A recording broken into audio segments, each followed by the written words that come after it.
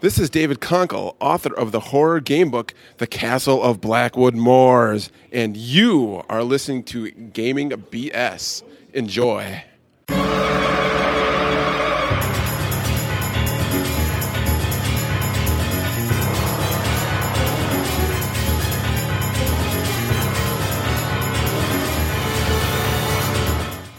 Episode 88 of Gaming NBS, sponsored by GameholeCon, a tabletop gaming convention occurring in Madison, Wisconsin this November. Get your ass to GameholeCon and visit www.gameholecon.com for more information. All right, let's get this thing off now. This week we are talking collecting. Yes, we are absolutely going to talk collecting. I'm one of your hosts, Sean. And I'm Brett. Welcome back, folks. Welcome to the show. And we have a guest, and we're going to have him brought in right at the beginning. We have Alex Kammer. And we're at the Game Hole, so he's not in the studio. We are at the Game Hole. Yes, we are at the Game Hole, which is why things might not be quite as smooth as they should be. Oh, it's smooth as a baby's bottom, Brett. Nice. Thanks for having me, guys. Yeah, it's I appreciate it, and welcome to the Game Hole. So Alex is not only the Game Hole Con guy that we bring up periodically, but Alex is also a premier collector, probably the most what do I say, fecund collector I know. He's all over it. I mean, when I talk about guys I know who are collecting stuff or whatever, Alex has more of the good stuff than anybody else I know. So I appreciate that. Yeah, it's a small group when you're talking about vintage TSR from OD&D through 1E and into 2E. That's where people my age in their mid 40s, they care about this stuff, and there are probably 10 or so collectors worldwide that are well known for having premium collections of all the rares. And the rares are cool, and they are rare, and they're expensive. But it's taken a long time to assemble the stuff I have, and I'm looking forward to chatting with you guys about it and about just collecting in general. Cool. Sweet. Yeah. So announcements first. Let's see here. A short announcement just on the, speaking of gaming conventions, I had another playing session with my EverCon crew this last weekend. It looks like things are in pretty full swing there. I'll be doing the call out for Game Masters and all that good stuff coming shortly. We'll be hitting people through the old social media airwaves, trying to make sure we've got people signed up, ready to come run games, people play games. And that'll be January of next year. Other than that, I don't have anything new and improved. Alex, is there anything new in the Game Hole sphere that we should talk about? For Game Hole Con? Yeah. I mean, that's a big subject in of itself, but yeah, let's at least touch on it. I just had a meeting this week with the great John Kovalik, who, as you guys know, is the artist who does all the Munchkin work and many other games. We're going to be announcing this week, you'll get the scoop here, that Dorkstock, his show that used to be at RockCon, is going to be returning. Dorkstock is going to return this year at GameholeCon. Nice. So there'll be a full track of Dorkstock events at GameholeCon this year, which is great. John's a great guy. And so it'll be Munchkin-erific and a bunch of other Steve Jackson game stuff that he's going to be putting on. And it's also, they'll have their own open play area too for Dorkstock, which is cool. Very cool. Last year, he was a little under the weather. Was it like gallstones or something horrible? Yeah, exactly. He had surgery, I think, Thursday before GameholeCon, and he's still staggering around. So he got the red badge of courage for GameholeCon last year. That was pretty cool. And let's see, beyond that, we have a bunch of guests that have been added. That you could go to the site and look at that. I mean, we've over 40 guests. My guys constantly make fun of me for my recklessness with respect to our budget. Exactly. I was going to say it's insane. It's just such poor judgment, but it's fun, and we've got great guests. Alex collects guests the same way he collects old school TSR modules. So there's a lot of them. I suppose I just enjoy hanging out with these people. I know our attendees do, and I want for all these great gaming personalities to come and see the Midwest, see GameholeCon, and to see how we can run a show, and because I think we do it well. And so far it's worked. It's been great because these people leave and say, wow, GameholeCon's a legit show. It's run well and it's fun and they've got great attendees. Everyone talks about how great our attendees are. They're just universal in, I ran games at GameholeCon, and man, did I have good gamers. And I'm really proud of that we don't have, our gamers are legit gamers. People who come to GameholeCon come to play games, and whatever their experience level, from beginner to very experienced, they're just nice people, and they want to learn, and they want to play, and they want to play these great games. So that's been very cool. So our guests really appreciate that.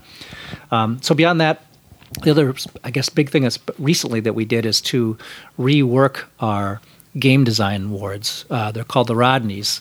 And I think you did a little blurb on that, and I appreciate that, guys. Yep, absolutely. We have 3 tracks now, in addition to just the board game design, the RPG design. We have a dedicated Dungeon Crawl Classic design award track, and that is because Joe Goodman of Goodman Games has been kind enough to offer to publish the winner of the RPG contest and the winner of the DCC adventure contest, which is pretty awesome. It's very awesome. In addition to the board game, which the Game Crafter is going to handle. So nice. If you win, you get $100 cash, you get a great statuette, and you get published. I mean, that's pretty sweet. So we're excited about that. And we all streamlined the process, made it a lot easier. So you just have to email your submissions to us. You don't have to.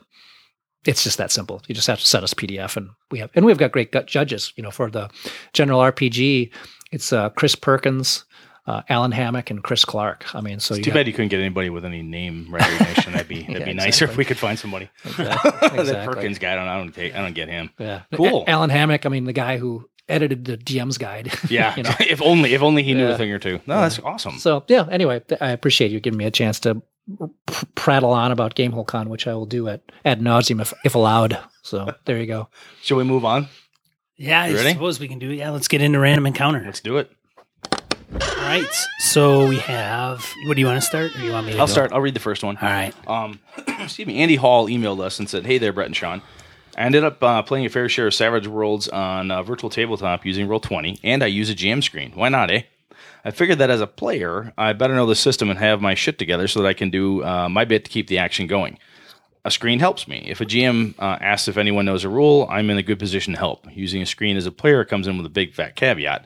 As a player, you have to be damn careful not to cross the line and offer up rules to the GM whenever you see fit. As a player, you may not see the line, but the GM sees the line. Cross it at your peril. Good gaming to you, comrades. Andy Hall." Roxville Rooster. Yes, he's the Roxville Rooster from iTunes. He's the one, that left us a review last time. And I mentioned that when we talked about game screens, how when you were running 5e for us, I actually had the 5e screen handy because I wanted some of the reference material in it around like conditions. Because I knew we were going to get into questions around what happens if you're blinded, staggered, or stunned, or under fear or something, and that was handy to use. So I could definitely see that from a player's perspective, having that handy. Alex, would you let your players have a GM screen at the table, like even laid out flat for a reference? I suppose. I guess. How iron-handed are you? No, I'm not. I mean, I've never had a player in all the years I've run have an actual screen, even though Second Edition, of course, famously published player screens, and I have a bunch of them here, and if you ever want to see them. I've never even had anyone ask. They have that stuff usually. If it's enough of a concern, it makes it to a multi-page sheet. But I don't have a problem with it. I guess it'd be fine. I'd want to try it first, I guess. Makes sense. Yeah. Next one's yours, sir. All right. Steve Orlick emails us. Hello, B and S. I've listened to most of your episodes, but didn't want to write in until I caught up. Now that I have, I'll put in my 2 cents on episode 86, Secret Conversations. Feel free to give me change. You guys made a lot of valid points about whether it's good or not to have those secret convos. I find in my campaign that I run kind of down the middle. I will bring people out of the room to impart information to help create a surprise moment later.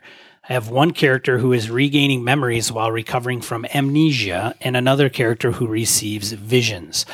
Those two will be fed those things away from the table, but I make sure to only make it a minute or two. I don't want to leave everyone else hanging and getting bored at the table.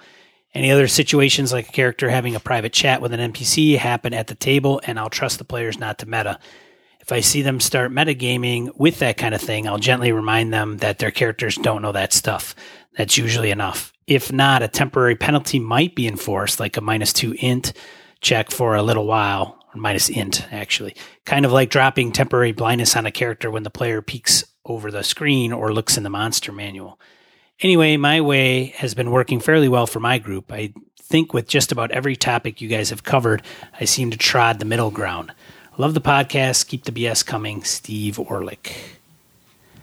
Sean, you must like the idea of smacking players with penalties and other random stick like. Well, yeah, they're very soft. Very soft. Yes, I think harder, more tangible things. Like a boffer LARP weapon to whack him in the head with. That's probably a good start for those that are not used to my DMing style. But after that, then it's up to 2x4s and baseball bats. Yeah. Okay. Yeah. All right. Yeah, but so I think you start out with like Steve here. He starts out easy.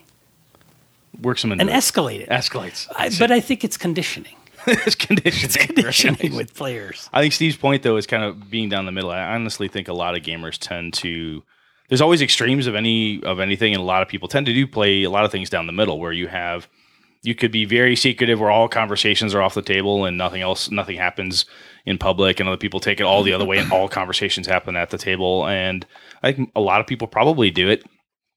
And what makes the most sense at the time, if they want to split it up for that moment, just for a little impact of something different.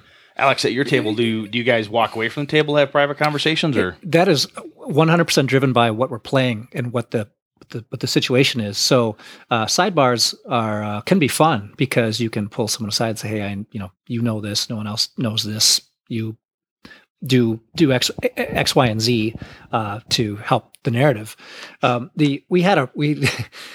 We've had to go too far with Post-it notes, where everyone's passing Post-it notes to each other and to the DM, and it's usually some sort of machinations to screw other players over. Of course. That's usually what. So I finally had moratorium on the Post-it, so no more fucking Post-it notes because it was getting out of hand.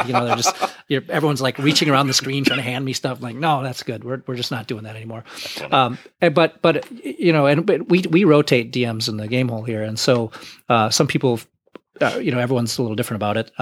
But yeah, I think a sidebar. I think you're the guy who wrote in here has a great point. If it's as long as it's not too long and you're not boring people with a 10-minute conversation in the hallway. Yeah, no, I think it's cool, and it's a good way to help the narration of the game once in a while.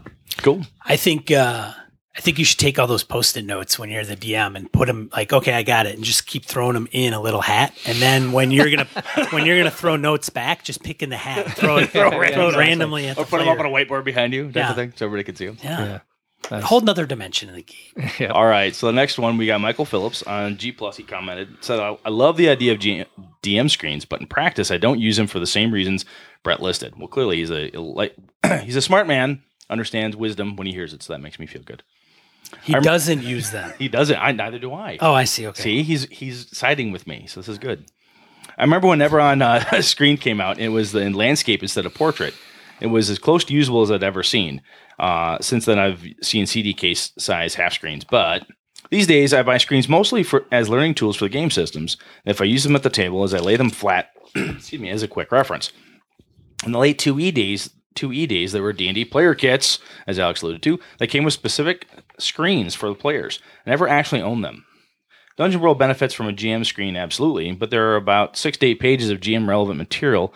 It is great to have on hand at all times. And right now I'm using sheets of paper in a stack, but if I was at a table big enough to use a screen to actually use the office, grief. What does it say? I don't know what that says. But he'd use the Dungeon World screen. I think it might be a typo there. But if I was at a table big enough to use a screen, I'd actually use the official-ish. Thank you. Oh, good Official-ish. God, I can't. Yeah. Official-ish Dungeon World screen. Yeah. Use the Dungeon World monster cards and a personalized version of the GM reference sheets. Well, question. I keep hearing about gaming cafes. Do you know if Madison has any?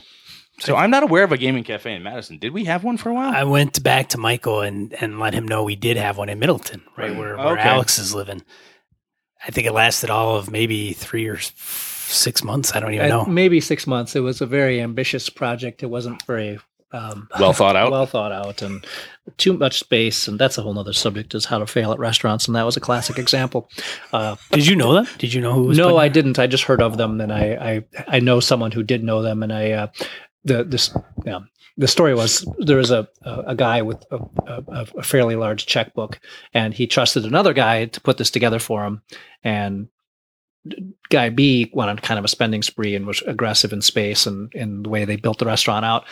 without really doing a market survey to see if any that would be supported by the community. We have, fortunately, 6 game stores in town, and to plunk another one in, willy-nilly, one pretty close to a really popular one. Not a good move. No, especially unless you're going to kick ass at food or coffee, and they didn't really do that. They're sort of meh on both. Oh, not good. So that was a risk. Did you go there when it was? I did. I went a couple times, and it was cool, but it was always dead. There was just nothing going on. It was neat because I'd go with the fam, and you could pick a game out and order food and play the game, and but they had a pretty good game inventory, stuff retail, but no one ever bought it. And in fact, when they when they failed ultimately, I inherited their entire demo section. So I got something like 300 board games. Oh my God! They're essentially untouched. Yeah, they're in storage. So yeah, it's pretty cool. So yeah, there's the start of a games library. Nice. Yeah. So no, we don't have a true gaming cafe here in town. There's some talk of those guys at Geeks Mania want to open a cafe too, but I've talked to them a couple of times and I've strongly encouraged them not to. The video games is enough. Don't try to do food when you don't know how to do food. But I know Robin Laws has talked about it, I believe in Toronto where he's at. There's been a number of them have sprung up, and he was kind of shocked that they were actually seem to be doing pretty well. But that, again, I don't know that market space. I'm not in Toronto, so I don't know what that market space looks like. So my hope is that they're doing well because somebody actually did their market research and tried to figure out what the hell they could actually pull off. A couple good ones in Seattle, I know there's one in Denver that's well known, but yeah, none here, unfortunately. So Misty did. I remember when they were over on Stoughton Road here in Madison. Not that anybody online that may be listening to this knows. There's a handful of Madison folks, but they had put in pizza ovens. But in order to do that, they had to revamp their entire counter system because they were serving food. And in order to get a license, you had to have like 3 sinks. There's rules and regulations on serving food. So it's not any easy task. It's not like, hey, we'll just throw in a pizza oven and start feeding people. And then when the city comes in. We've talked about this before when it comes to any business endeavor. And just because you're a gamer doesn't mean you know how to run a gaming store. What are you talking about? there's you play D&D. There's an economy. There's gold pieces. It's the same thing. I don't understand. All right, before the three of us devolve into railing on bad gaming stores. Next one, Sean, read it up. All right, Alex, you want to read this one? Is this Sir John Wallace? Yeah, Sir John Wallace. Josh Sir Wallace. Josh Sir Wallace. Writes, love episode 87. I wanted to share the one place where I think secret dice are essential. My context is D&D, but it applies elsewhere. Have you ever thrown a ball and immediately realized it was a terrible throw, even before you saw the ball veering towards the gutter? For some tasks, a character can get immediate feedback, and they know right away whether their sword swing was good or bad. Other tasks don't have this. For those, I think it's important to hide the dice result so the players and characters don't know whether success or failure was a result of skill or luck. This will avoid zany meta situations like rolling poorly on search, then trying again. The player knows the die roll is bad, but the character shouldn't. In these cases, I roll for the players behind my screen. Love the podcast. See you at Gamehole Con. All right. This is my favorite note so far. Look at that, right? I love Josh. Good job, buddy. So what Josh is talking about in the last one, this is when we talk about GM screens, and one of the things that people bring up with them is like, hey, behind the screen, I can roll those private secret dice. Mm-hmm. So when the players are doing those things, he's saying that whole concept of I'll roll your search check for you. And I know there was a push for that, I think, back in the day in some of the D&D, the old D&D, how to be a better game master and lose weight or whatever it was. I don't know if that's still published, what do I want to say, advice or not. But I think the one that strikes me as the secret role is the classic D&D rolling for traps. Yeah, search for traps. And I now don't use the screen simply because Sean has introduced me to the standing desk, the table desk. Yeah. And so I can roll those up high, and I can still keep them secret without having to use a screen. So I completely agree that there are times and places for secret rolls, just to avoid, if it just cuts down meta play. I have had that before, especially when playing with the kids, and you get it with adults too. I'll play with my kids when I played at EverCon and with some of the high school age kids and stuff. When someone's like, okay, roll to see if you find something, they roll a 1. Oh my God, I didn't find anything. Then the table goes, oh, but we have to pretend we don't know that. So sometimes taking that away. And I know sometimes we've talked about this before where we oftentimes like to put the die roll in the player's hands. But when you're talking D&D and something like that is secretive, the nature of that game, kind of to our private conversation perspective, the nature of the game, when something is secret, it does seem to make sense that the game master have that in their hand. Well, for example, a player wants to check a door for traps. And if they roll a 19, you say no traps. Well, they're pretty damn sure there are no traps. Oh, yeah. But if I roll it and say no traps, and they say, everyone's sphincters are tightening because they don't know what the answer is. And that's really the point, And it does take it's more work on the DM's part, but that's the thing, man. I think traps should be a dramatic moment. It shouldn't be, or at least the fear of traps should always be present. And when they, of course, roll high and you say nope, then then the shoulder to the door and kick that bitch open. That's what happens. And even if you take it to like a Call of Cthulhu game, when you're looking for something, you're searching a room, you're tearing into something, you're trying to find something.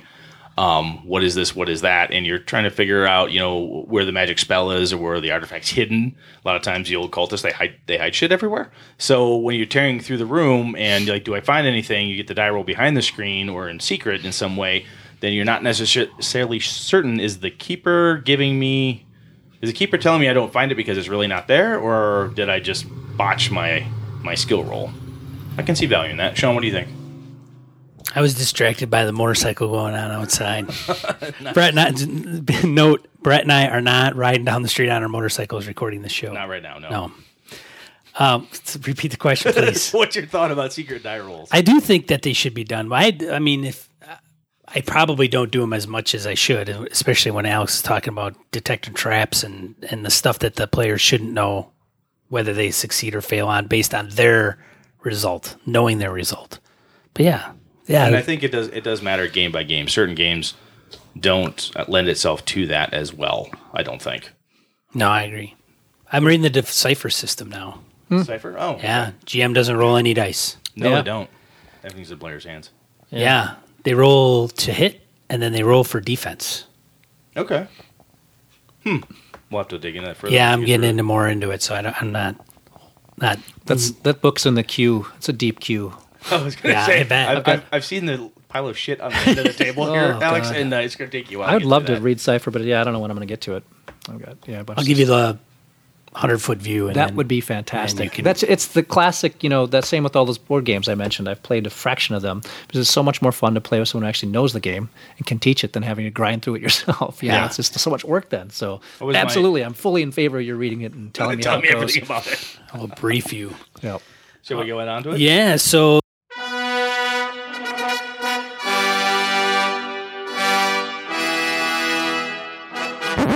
you've heard Alex speaking. We've introduced him. We've had him on the show. He's got the green jacket because he's been on here, 4 or 5 times now. About that. So if you don't know who Alex Kammer is, he is a friend of the show and friend of Brett and I. He is also the director of Gamehole Con, which is our sponsor and the big event in November.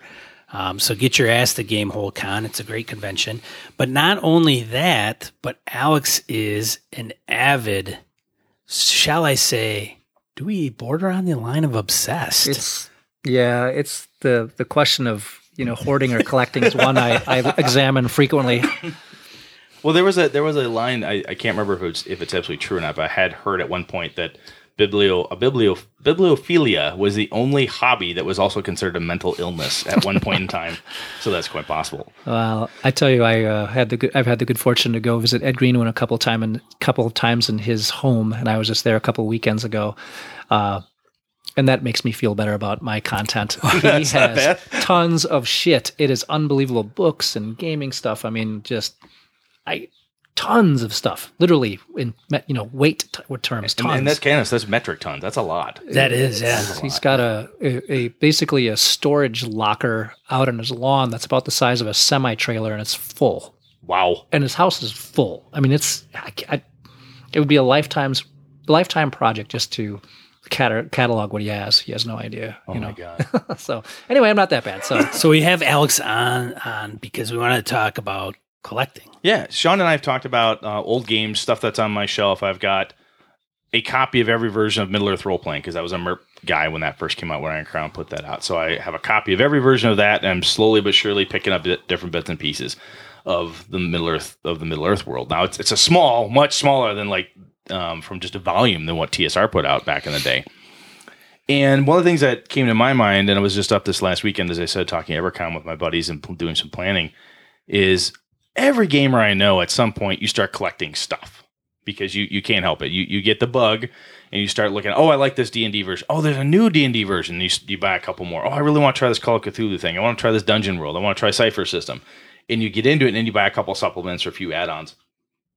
And whether you plan it or not, when you get into gaming, the collecting bug is out there. And there's different ways to go about it. And as we were talking to Alex before the show, the way my pocketbook works and the way I'm at, from just what I think I should be able to get away with, what my wife will let me do, is I tend to look at stuff and say, I'm going to play that, or I buy copies that I plan to use.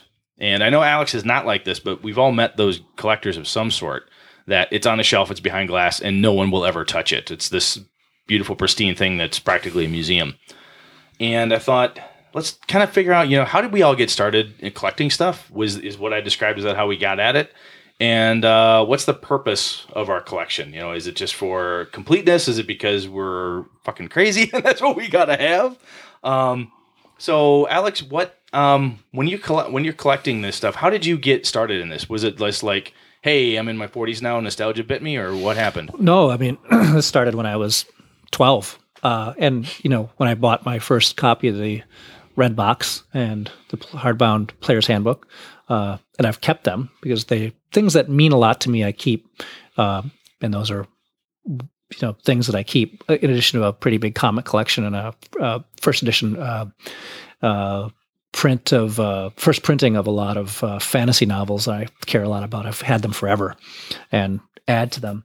And I think the people who really are avid collectors, you have to, there's those Venn diagrams of what kind of nerd you are. Yeah. You mentioned completionist. If you're a completionist, that's really the engine that makes collectors go. You have one module in a series and you want all the modules, or there's a limited series of a certain comic book and you have the first one. Well, you're going to get all of them. And it just is, it's not, at least for me, it's not compulsive in some sort of illness kind of way, but I really do want them. It just makes me feel, I don't know, somehow good or complete to have them all. Say, oh, look at this. It's a complete set. Yes, that's very nice. I don't lose sleep over or anything like that. I know some people who are over the edge with being a completionist. Unfortunately, I'm not quite that bad. But I think if you don't have that, then you can do what you're doing, which sounds so reasonable to me. That you have what you like. You're not emotionally attached to it. If you're not playing it, out it goes. You sell it. You use that to fund new stuff. There's nothing wrong with that. Also, it cuts down on space. I mean, you're sitting in a really big room, well, a series of 3 rooms actually above a pub. And that's enabled me to have as much stuff as I do. If this were at home, you mentioned your wife. Well, this would fill your basement. I mean, this would fill most basements. Yeah, I mean, the game hole used to be, we're so named because it used to be in my basement. And I had one big wall full of this stuff, but I was running out of space. And so when this all happened, we moved the game hole here to its current location, that afforded me a lot more space, and that's been great. And now it's getting crowded up here. So so space is certainly a constraint. But yes, I guess to get to what you asked me originally, I didn't answer your question. What got me started? It was the loving D&D and being nostalgic about it as a kid, and then picking up again shortly after I got done with all the schooling. And then I just kept stuff. And then I've swung back and completed those runs, I guess. I do know what you mean from a completionist perspective. I mean, I can't imagine my bookshelf having like a copy of The Hobbit and Fellowship of the Ring and not the rest of them. I can't see that being up there without my copy of The Children of Hurin sitting next to it. It doesn't make sense to me. I'm going to have as many of those as I am a Tolkien guy, so I want to make sure I've got the what I consider the key books are all there and they're all together on a shelf. Now, Sean, you call me a hoarder off the mic. I did no such thing, man. So, do you collect anything, man? I mean, you used to have a lot, but you've been paring yourself way down. Yeah, I don't. As far as RPGs go, I don't collect anything specific. I do have some of the old first edition AD&D stuff, but they're not in collectible condition, and I don't. So, I think that's an interesting point. Is that condition? If you're a guy like Alex with a goal to collect a certain thing in a certain condition, as you are with some of the shrink wrap stuff we'll talk about, but having this stuff, see, a lot of my things aren't necessarily in collectible condition either. I have a white box. It's playable condition. It's not anything I would say is worth a ton of money or whatever it is. I have all the old Traveler box. I have the box that Traveler came in all the different pamphlet size ones. They're not, well, a lot of people would say with collector grade or something along those lines. They're beat up, but I love them and I can use them. So I guess it depends on how you define collecting. You can collect for like the rarity. You can collect for the set and completion. You could collect for the condition, or you want a good, decent condition. I mean, there's some. I mean, Top Secret, you got like 2 sets now. Yes, I have 2 sets of Top Secret. Thanks, Misdirected Mark. Yeah, absolutely. Yeah, but which one's better, and does that matter? Which one you keep? Yeah, it does. It does, right? Yeah, so, I go through it. I've got the one with the best box and the best books inside of it, and the most complete version that's in the best shape is the one I want to hang on to. Have you, Alex? Have you replaced ones that you've had that have been beat up with better ones? No, because I've replaced implies that I've gotten rid of the one that exactly that has not happened. Well, as I've gone through the last couple of years, and I find a better copy of my collector's copy, I usually take the copy that I don't need it for a collector's copy anymore, and I donate it to the GM Rewards pool for GameholeCon. Okay. So there's been some pretty awesome stuff that's shown up in there, like, oh, this Dragon Magazine number 5, that's that's kind of nuts that's in the GM Reward pool. But so I have replaced things, but not my original. I mean, I can see my player's handbook up there that I bought from Value Village in Portage, Wisconsin, and it has my looping Alex K signature in it. So I've always kept that one. But but you have play copies. I have play copies, and that's why I've shown a picture of my hardbounds, and they're just like, "You hoarder, you're keeping us from." And there's a reason I had all those copies. It's because we played, and so so we didn't have to fight for books. And that's. But now you can see if you look at that shelf, it's not just grade; it's also the printing. Mm-hmm. Okay. Yeah. So you'll see some up there that are in plastic, and those are first prints. Or it gets complicated for the DM's Guide, for example, and some of the others. There's the first alpha and second alpha. There's a lot to the. Well, something as simple as the old deities and demigods. There was the one with the Malevolent and Cthulhu mythos in it. The certain print runs, then that all fell off. Well, so there were the first 2 prints had those. One just had them. The second print had a thank you for allowing us to do this, and That's the right. third they dropped off. So those are 3 distinct printings. And actually, I'm going to do this from memory. I think there's 7 printings of the DMs of deities and demigods, which eventually became Legends and Lore. Up there, and so like a monster manual. Well, so it takes what's collectible really, and it's weird shit that is very limited. TSR was great about doing that because they screwed stuff up all the time. I mean, there's all kinds of mistakes with their printing. They created collectibles. That's they true. They didn't do so on purpose. I have an old coloring book from them that's in incredible condition, and I got it for a song. And the guy sold it. He's like, "Well, it's screwed up." Well, it is. It's all fucked up. So one of the pages, pages repeat. One of them, I think, is upside down or backwards. Yeah. But it's in great shape, and it's again a fuck up that's out there somewhere. Yeah. It's different than back in the day when I collected comic books in college, when everyone was putting out the collector's edition, which they, at the time, Marvel and the guys, Eric Liefeld and those dudes, they were essentially printing money because no one realized that you have to wait like 1,000 years before comic books are really valuable.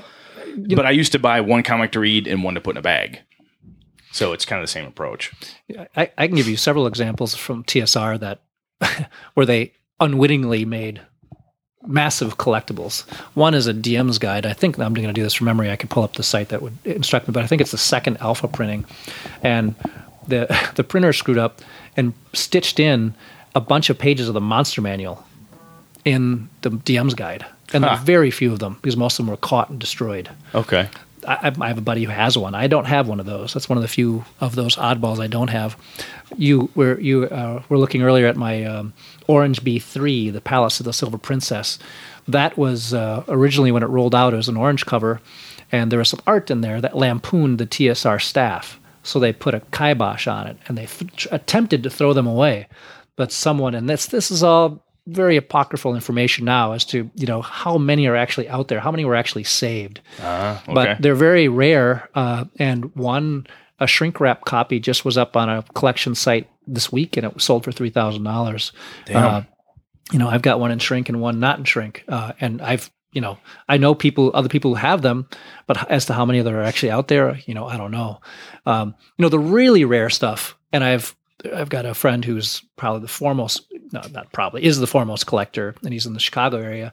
He has a bunch of the original manuscripts from modules that were turned into Gary, like the Slaver series, handwritten, and he's got those in manila envelopes, and brown boxes and white boxes played by that were the personal copies of X Designer. I mean, those are real rares, and those, and he's been doing this forever, and he's got an unbelievable collection.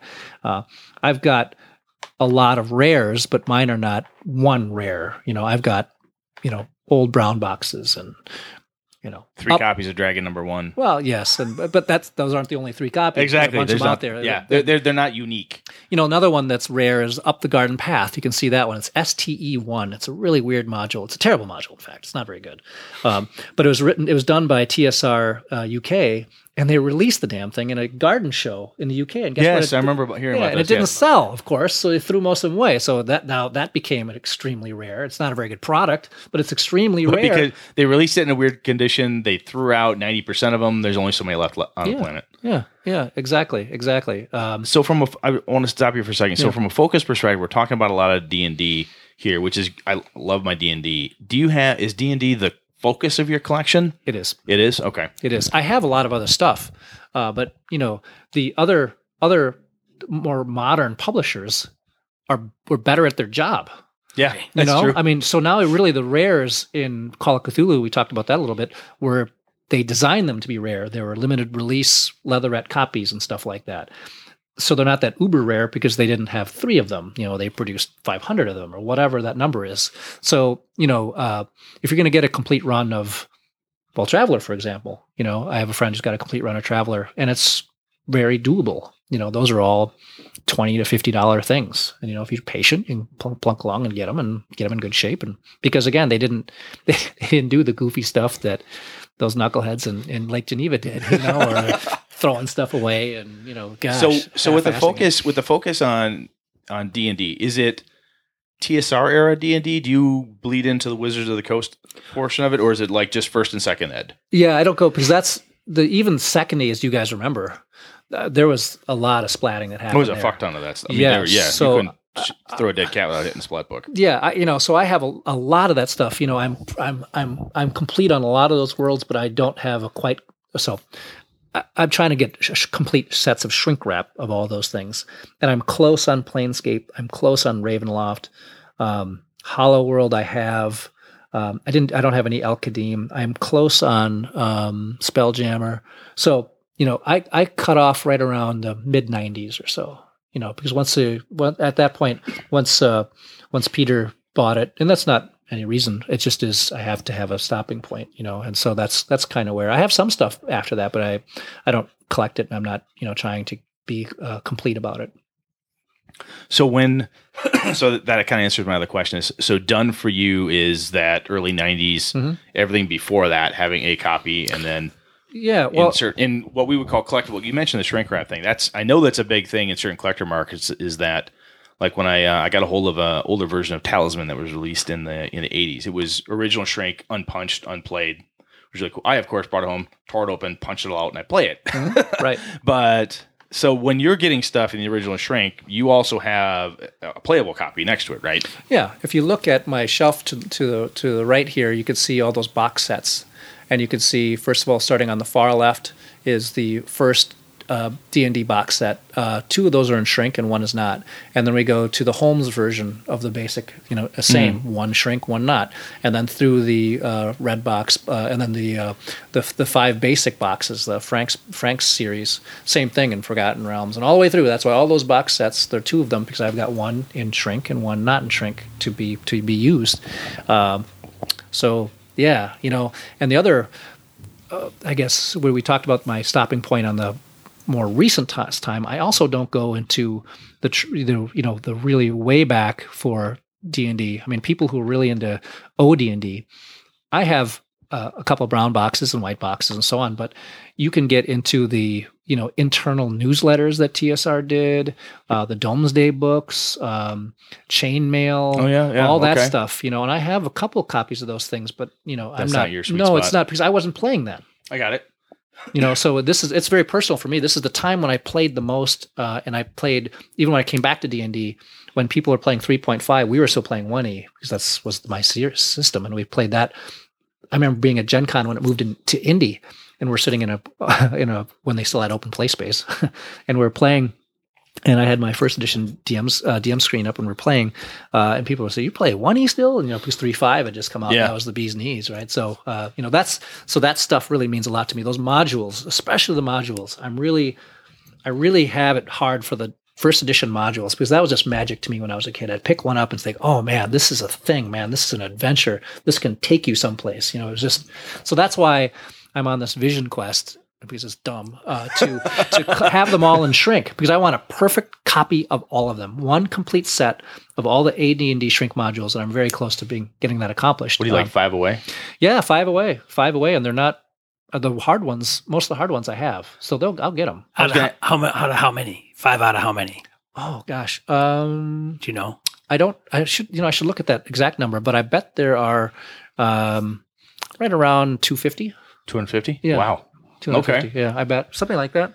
So, talking about the procuring of it, you mentioned this, that there's groups of collectors that are hardcore, right? I happen to have, because I've got like 2 Call of Cthulhu things that you don't have. We were just talking about that. I've got one copy in German. I don't read German. I just happened to get it. It was a great deal at the time.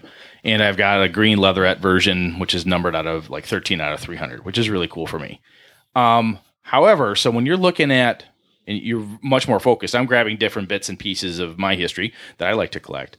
So I guess when you get into this and you're really going hard on it, I'm assuming eBay you're not getting everything off eBay. You're not going to Gen Con and grabbing everything. How the hell are you finding some of these treasures? I mean, we hear stories about, Frank's got lockers full of stuff, Frank Minster, or this person has. Not true, by the way. Yeah, exactly. But you hear these stories that, the old timers all have this stuff squirreled away or hidden. My assumption is that that's not the case, and that, so how the hell are you finding this stuff? Yeah, first of all, those old timers you talk about are all personal friends of mine. They're through Gamehole Con, and they're great guys. What happened was, for them, for their stuff, their stash, their mythical stashes, this stuff became valuable, and they turned it into cash. Most of it a long time ago. Not a long time ago, but 10, 15 years ago. And now when you're a game designer and that was your career for a long time, and that's dried up, there's a retirement fund. If you got it sitting next to you in a locker, why wouldn't you liquidate? Yeah. So I guess for collection, how to get it done. I think first is figure out what it is you want. What is your set your limits. I'm going to collect this game in between this time period, first of all. And that helps in a lot of ways. It focuses your searching, and it also will limit your economic exposure. It can be, if you're just grabbing, it's can get really expensive and I can painful. say, just to jump in for a second, I actually did that a couple of Gen Cons ago. The collecting bug really hit me hard, and I got a white box. And at that Gen Con, I dumped what to me was an obscene amount of money, and I got a ton of really cool stuff that was at great prices, great deals. And so last year at Gamehole Con, I liquidated a bunch of it because I looked up and said, why do I have 3 copies of Powers and Perils? What the fuck do I need that for? The deal was good at the time. Like, I don't need this. This has no nostalgia value to me. I just kind of got on a rampage. So I think your advice is dead on, in that if you stay focused, you're going to be able to. I could have spent my money more wisely. Now knowing what I really want to collect, I would have been able to pick up more and better of the things I actually care about, as opposed to, look at me, I have some cool stuff that has no real personal value to me. Yeah, and as far as where the stuff you mentioned, eBay, that's one. There are auctions at conventions. Gen Con is a rares auction on Saturday night. This group of 15 of us are all sitting around looking at each other like, "Oh, here we go," but we're all decent. We all know what each of us want, and for the most part, stay out of each other's way. For example, if one of my 5 shrinks comes up, they better get the fuck out of my way, because there's Alex will cut a guy. I will not be outbid, when it comes to that, because it's just, I'm so close now, and they know that. And when it came to, I remember 2 years ago, my friend who's got all the great the white box collection and brown box collection. It was whose box was it? It was one of the original designers put it up, and none of us bid against him. Just let him have it because he had. We're all trying to preserve stuff too. This all means a lot to us. We want these collections. Who's really got the best of X? We want that person to keep getting that stuff, so it stays there. And so another place where I've gotten a lot of stuff are my fellow collectors. That they have stuff and they have an extra copy, or they know this is something that I really want. We trade. I buy it from them. So between the traditional eBay and now there's some stuff on Facebook, some auction sites.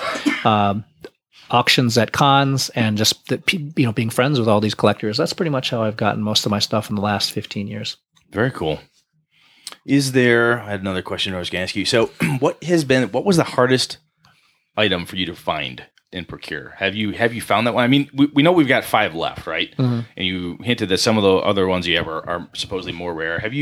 So I guess what was the hardest thing for you to find so far? Yeah. And what did you, and the follow-up, of course, is, what did you think would be a complete bitch that just fell in your lap if such a thing happened? Yeah, the 5 that I'm still missing, I just haven't found them, and they're not particular. That'll happen sooner or later. I mean, like one of them is N5 under Illifarn. I mean, that's not a particularly rare module. It's but you want it to shrink. It'll happen one of these days. One to it fell in my lap. I was missing a B. I think it was.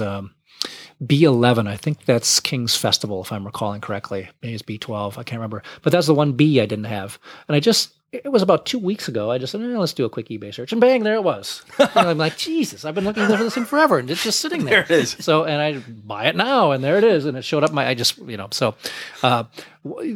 some elaborate, the Up the Garden Path was a saga. I had to actually, my friend Frank Metzner helped me with that. He said he thought he knew a broker in England who might have one, or know someone who had one that wanted to buy it. So this is like buying a Cthulhu artifact at this point. I know a guy who might know a guy in another country. Totally. Wow. Yeah. Okay. So it was a on faith for me to wire, X pounds to someone I didn't know. I'm sending real money to a dude I don't know in another country and hope to God I get a product. Yeah, here it is. Because this is, they just don't come up. They just don't. And so I bought it and I have it, and it came, and it was as advertised in the condition, which was excellent. But that was, I felt like I was, black market, some sort of black market acquisition or something. It was pretty crazy. Men in black at your door, knock, knock, knock. Yeah. Mr. Kramer, I have to talk to you about this thing. So so that kind of answers another question I had, is you're definitely, the search is global.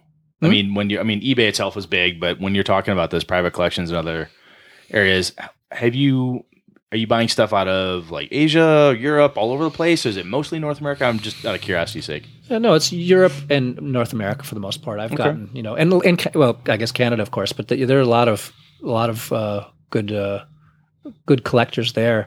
And a lot of, especially the shrink stuff, because what you described, you get a mint shrink something, and you say, "Awesome, let's tear it open."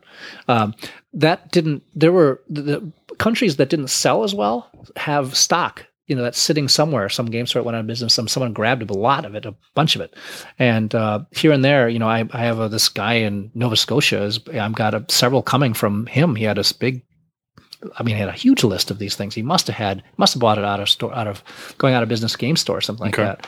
So that's what has brought the number down from like 12 to 5 in one shot. He had a bunch of stuff that I needed, and that was extremely fortuitous. And wherever, I guess. I don't collect foreign language.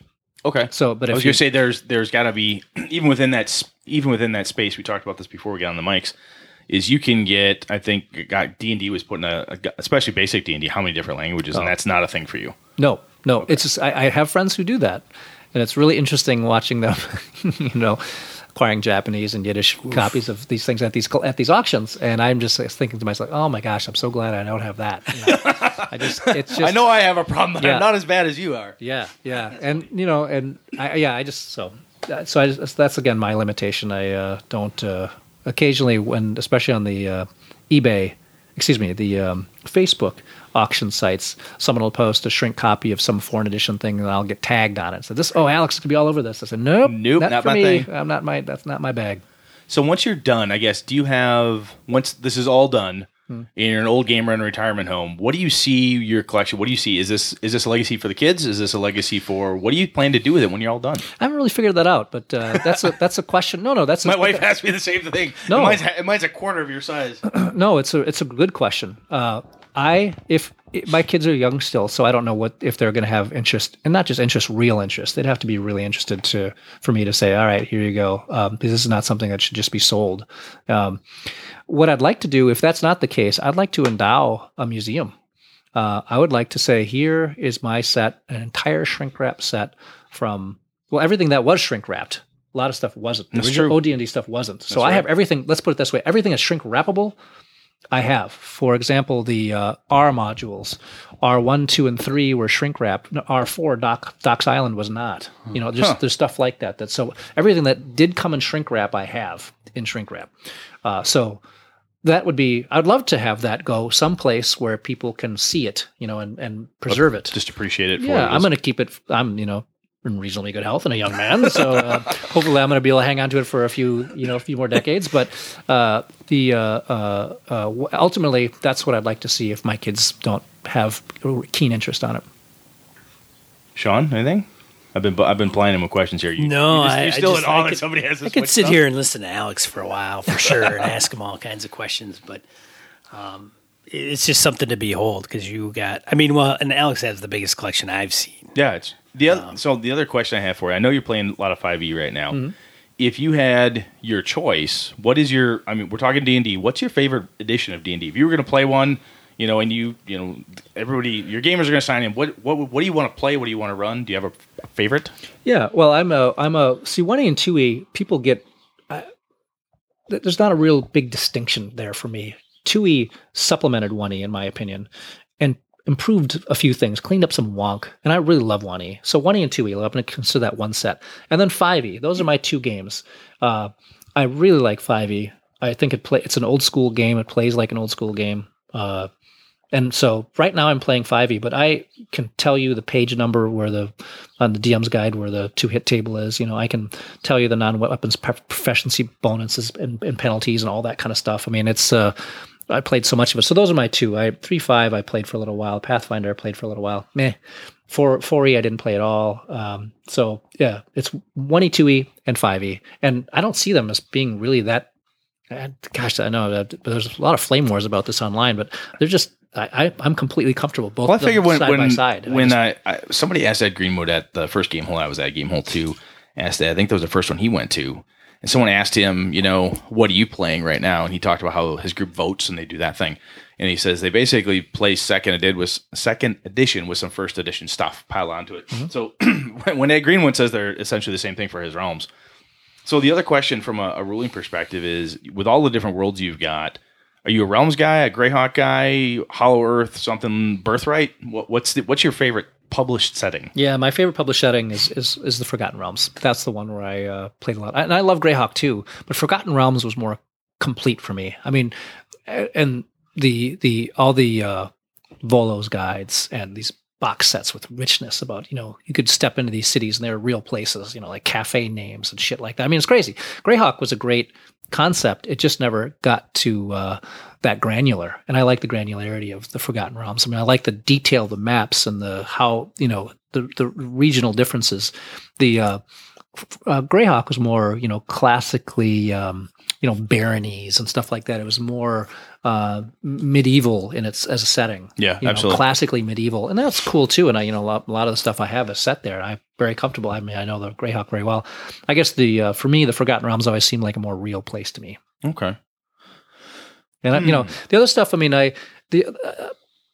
Eberron, Planescape, those are all cool. And I like when some of the guys, the Gamehole guys, they'll run something in those settings, and I think they're neat. I like the rules. I mean, the concept behind them is cool. It's just not my bag, as far as when I run a game, it's almost always set in the Forgotten Realms, or the new setting that we're building out in our publishing effort. But that's another story for another day. So the other question that I have for you is that from the collecting aspect, other than being complete, having all the real cool stuff, I would think that meeting and getting to hang out with guys. Now, it's not like you can't meet Frank Messer anywhere. He's had a ton of games, and Tim Kask and some of the old school guys. And I mean, I've talked to Ed Greenwood, but it feels like when I have been at Gen Con, when I sit in the collector's auction and just watching different groups do different things, you talking to other people about collecting, there's a level of camaraderie that's really kind of cool in that space. There's all this weird ephemeral knowledge people have. Oh, wait.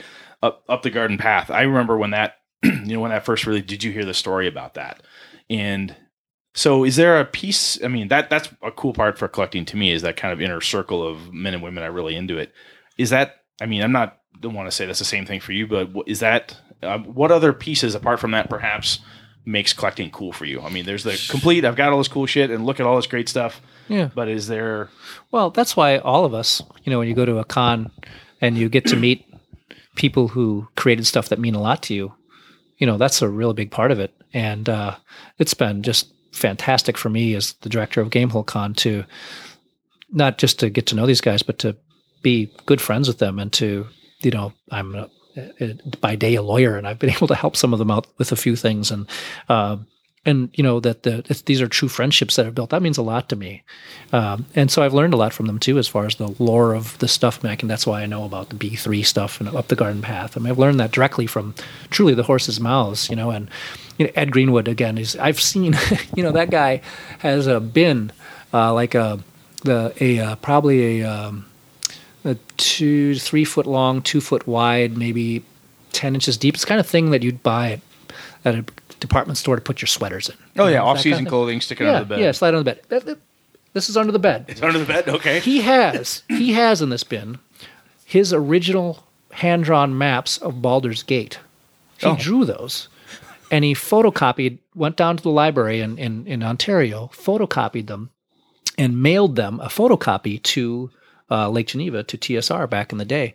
And he has the originals, and they're sitting in a frickin' bin under his bed. That's the kind of thing that makes me quiver with, I would so love to have that, because that's, again, my favorite setting, one of my favorite people in the world that created it.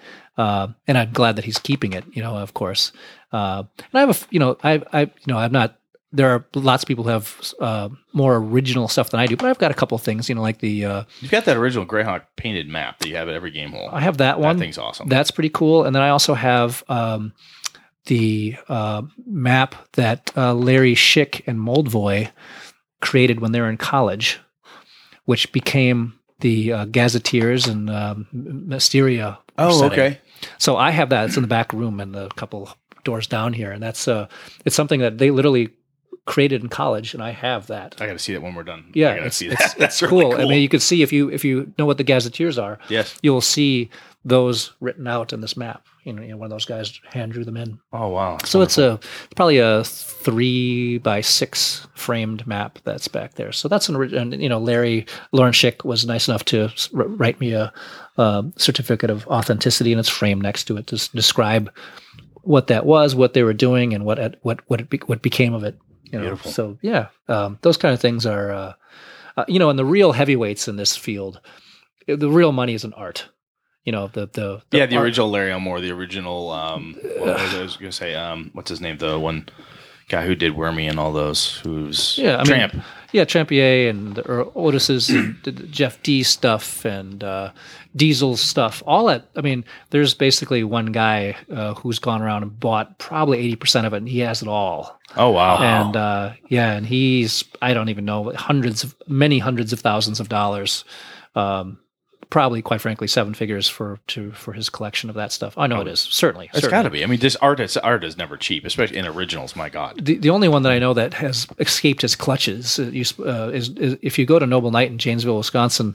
The owner there has the original Deities and Demigods. It's up on the wall, so he's kept that. Yeah, holy shit, he has that. So it's sitting up there, and it's because I know it's Aaron Leaders, the guy who owns a store, and he won't sell it unless as part of the purchase, he gets a round of golf at Augusta. So $100,000 plus a round of golf at Augusta, and you can have the original tees and demi-nuts. Sean, I think that's outside our budget. I don't think we can swing that one. Something to shoot for. That'll be a Patreon level for the show. So one last question before we move on, Alex. Sure. When you get the last 5, what are you going to do? Well, I'm going to. There's still 5-day drunk. Yeah, right. No. I still. That's just that's the one, the AD&D 1E stuff. There's still a lot of 2E stuff that I'm going to chase around. I'm going to get that. I'm going to finish off Planescape. I'll finish off, Al-Qadim. I'll get all that stuff. And that'll be just fun and it's no pressure or anything. I'll just, as it comes, I'll get that stuff. And then as I see other better copies of things I already have, I'll swap out and do that kind of stuff. And it's nice when the majority of the expense is pretty well behind me, which is nice because it's been expensive. And that's the other thing you have to really keep in mind is just know what you're comfortable spending and don't ever have buyer's remorse about things. I said, oh geez, that's a mortgage payment right there for this module. Does that make sense really for where I am in my life? And if the answer is yes, then great. It took me a while till I got to the point in life when that was the answer, but it's certainly not for everyone. And, you don't need to add additional stress in your life by buying things you really shouldn't be. I think that one of the cool, apart from that, one of the other cool things I like about when I met you, Alex, and saw the collection, I'm like, this is a gamer who loves this stuff and loves to show it off. And it's not that I'm saving these because in 20 years I'll be a gazillionaire or something crazy. You don't seem to harbor those delusions that at some point it'll all be worth $1 gazillion. I mean, it's worth money, obviously, yes, but no, it's not. That's not the driving force. It's not an investment. It's not an investment in my. This is a one-way trip when it comes to the game hole. It's coming here to stay, and I also am not weird about people coming to if they ever want to see my collection. Just look me up, and I'm happy to bring people up here to look at stuff. You can, I don't mind taking things out of the bag, and if you want to hold a B3, that's fine. It's I'm not weird about that. It does make me wipe the chocolate off my fingers. Yeah, no chocolate and no cigars. Go to Culver's. And get some Culver's get nice and greasy. Yeah, exactly. Here, grab this. But these because game materials, they're meant to be played and enjoyed. They're not. While you want to do your best to preserve them, at the same time, I don't want to be weird about it. So, I'm a gamer at the end of the day. I'm not a collector first. I'm a gamer first that collects, not a collector who occasionally games. And there are a lot of those out there. Yeah, no, there are a lot of collectors who have never opened the things that they bought and are looking to flip at some time down the road. That's cool. It's just not me. Got it. Anything else, Sean?